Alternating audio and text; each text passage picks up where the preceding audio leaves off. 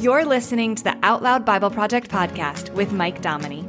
Out Loud Bible Project is on a mission to read the entire Bible out loud in a conversational and approachable way, so you can recognize your part in this conversation between you and God.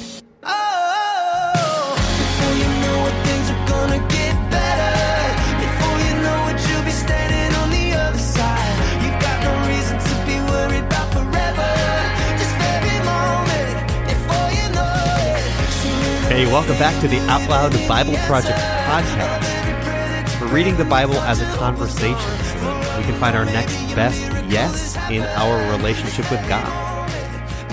We're reading the book of Ecclesiastes. Ecclesiastes is a fascinating book. It's not like Psalms, which is full of passion, whether it's positive emotions or negative emotions.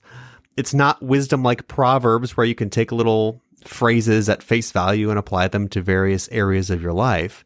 Ecclesiastes sounds like a grumpy, disillusioned, nihilistic old man who can't be pleased with anything. And, well, there might be some of that, but remember, this is likely Solomon we're talking about, and he had the money and the opportunity to actually be pleased with everything, but apparently he didn't find meaning in any of that. And it's his reflection here on what few thinks he has found to be worthwhile. It's kind of like the ancient version of Jim Carrey, who was arguably the king of the Hollywood comedy world, who later in life concluded, "I think everybody should get rich and famous and do everything they dreamed of." To which we're like, yeah, totally great. That's what we want. But he goes on, so they can see that that's not the answer. If you're looking for the answer, you'll have to muddle through many non-answers, and that can be disillusioning. But they're just that, illusions. We're looking for the real, meaningful things in life. So let's continue Ecclesiastes chapters 5 through 8. Guard your steps when you go to God's house. For to draw near to listen is better than to give the sacrifice of fools, for they don't know that they do evil. Don't be rash with your mouth, and don't let your heart be hasty to utter anything before God. For God is in heaven, and you on earth. Therefore, let your words be few. For as a dream comes with a multitude of cares, so a fool's speech with a multitude of words. When you vow a vow to God, don't defer to pay it, for he has no pleasure in fools. Pay that which you vow. It's better that you should not vow than you should vow and not pay. Don't allow your mouth to lead you into sin. Don't protest before the messenger that this was a mistake. Why should God be angry at your voice and destroy the work of your hands? For in the multitude of dreams there are vanities, as well as in many words, but you must fear God. If you see the oppression of the poor, and the violent taking away of justice and righteousness in a district, don't marvel at the matter, for one official is eyed by a higher one, and there are officials over them. Moreover, the profit of the earth is for all. The king profits from the field. He who loves silver shall not be satisfied with silver, nor he who loves abundance with increase. This also is vanity. When goods increase, those who eat them are increased, and what advantage is there to its owner except to feast on them with his eyes? The sleep of a laboring man is sweet, whether he eats little or much, but the abundance of the rich will not allow him to sleep. There's a grievous evil which I have seen under the sun, wealth kept by its owner to his harm. Those riches perish by misfortune, and if he is father to son, there's nothing in his hand.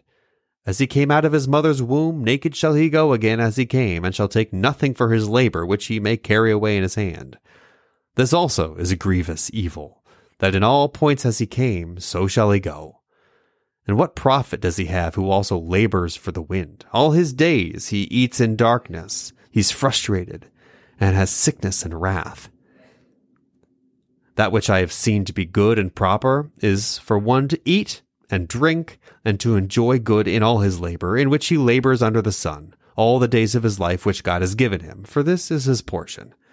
Every man also to whom God has given riches and wealth, he's given him power to eat it, and to take his portion, and to rejoice in his labor. This is the gift of God. For he shall not often reflect on the days of his life, because God occupies him with the joy of his heart. There is an evil which I have seen under the sun, and it's heavy on men. A man to whom God gives riches, wealth, and honor, so that he lacks nothing for his soul of all that he desires, yet God gives him no power to eat of it, but an alien eats it. This is vanity, and it's an evil disease. If a man fathers 100 children, and lives many years, so that the days of his years are many, but his soul is not filled with good, and moreover he has no burial, I say that a stillborn child is better than he. For it comes in vanity, and departs in darkness, and its name is covered with darkness. Moreover, it has not seen the sun, nor known it. This has rest rather than the other. Yes, though he live 1,000 years twicefold, and yet fails to enjoy good, don't all go to one place? All the labor of a man is for his mouth, and yet the appetite's not filled. For what advantage has the wise more than the fool? What is the poor man that knows how to walk before the living? Better is the sight of the eyes than the wandering of the desire. This also is vanity and a chasing after wind. Whatever has been, its name was given long ago, and it's known what man is. Neither can he contend with him who is mightier than he. For there are many words that create vanity. What does that profit man? For who knows what is good for man in life, all the days of his vain life which he spends like a shadow? For who can tell a man what will be after him under the sun? A good name is better than fine perfume, and the day of death better than the day of one's birth.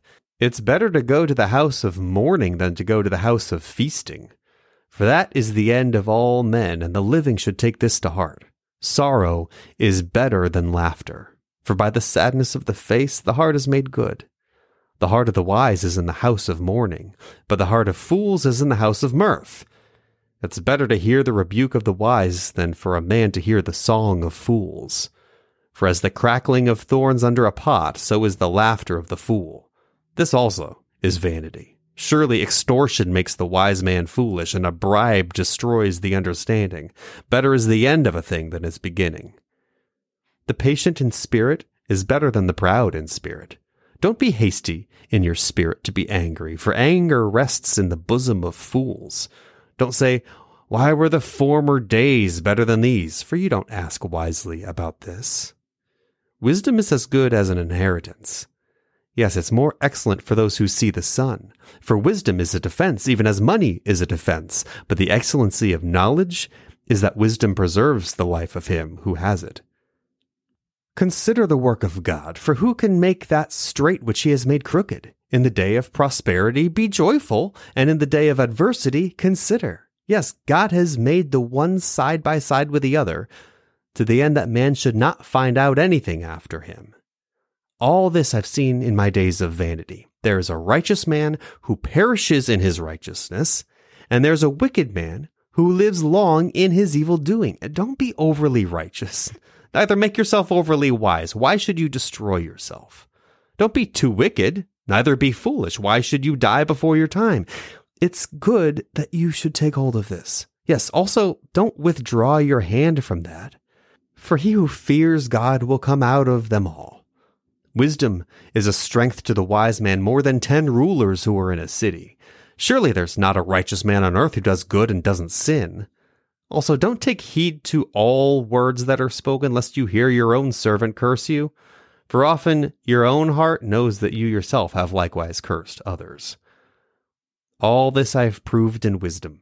I said, I will be wise, but it was far from me. That which is far off and exceedingly deep. Who can find it out? I turned around, and my heart sought to know and to search out and to seek wisdom and the scheme of things, and to know that wickedness is stupidity and that foolishness is madness. I find more bitter than death the woman whose heart is snares and traps, whose hands are chains. Whoever pleases God shall escape from her, but the sinner will be ensnared by her. Behold, I found this, says the preacher, to one another, to find out the scheme which my soul still seeks, but I have not found. I found one man among 1,000, but I have not found a woman among all those. Behold, I have only found this, that God made man upright, but they search for many schemes. Who's like the wise man, and who knows the interpretation of a thing? A man's wisdom makes his face shine, and the hardness of his face is changed. I say, keep the king's command because of the oath to God.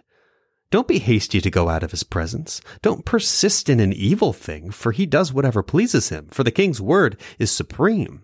Who can say to him, what are you doing? Whoever keeps the commandment shall not come to harm, and his wise heart will know the time and procedure. For there's a time and procedure for every purpose, although the misery of man is heavy on him. For he doesn't know that which will be, for who can tell him how it will be? There's no man who has power over the spirit to contain the spirit, neither does he have power over the day of death. There's no discharge in war, neither shall wickedness deliver those who practice it. All this I've seen, and applied my mind to every work that's done under the sun. There's a time in which one man has power over another to his hurt. So I saw the wicked buried. Indeed, they also came from holiness. They went and were forgotten in the city where they did this. This also is vanity, because sentence against an evil work is not executed speedily. Therefore, the heart of the sons of men is fully set in them to do evil. Though a sinner commits crimes 100 times and lives long, yet surely I know it will be better with those who fear God, who are reverent before him. But it shall not be well with the wicked, neither shall he lengthen days like a shadow, because he does not fear God. There's a vanity which is done on the earth, that there are righteous men to whom it happens according to the work of the wicked. Again, there are wicked men to whom it happens according to the work of the righteous. I said that this is also vanity. Then I commended mirth, because a man has no better thing under the sun than to eat, to drink, and to be joyful. For that will accompany him in his labor all the days of his life, which God has given him under the sun. When I applied my heart to know wisdom, and to see the business that is done on the earth, even though eyes see no sleep day or night, then I saw all the work of God, that man can't find out the work that is done under the sun, because however much a man labors to seek it out, yet he won't find it. Yes, even though a wise man thinks he can comprehend it, he won't be able to find it. When people meet other people, they say, "Nice to meet you. So what do you do?" As if the work we do is on par with our identity. We easily look for meaning in our work, purpose, as if our value is tied to doing something enough. And if for whatever reason you stop doing your work, whether it's through the loss of a job or a retirement or even a short vacation, you feel like you lost a part of yourself. Your life lost its meaning. Who would you be if you never did your work again? That's taking a step closer to finding your meaning. And that's the Thinking Out Loud thought for today.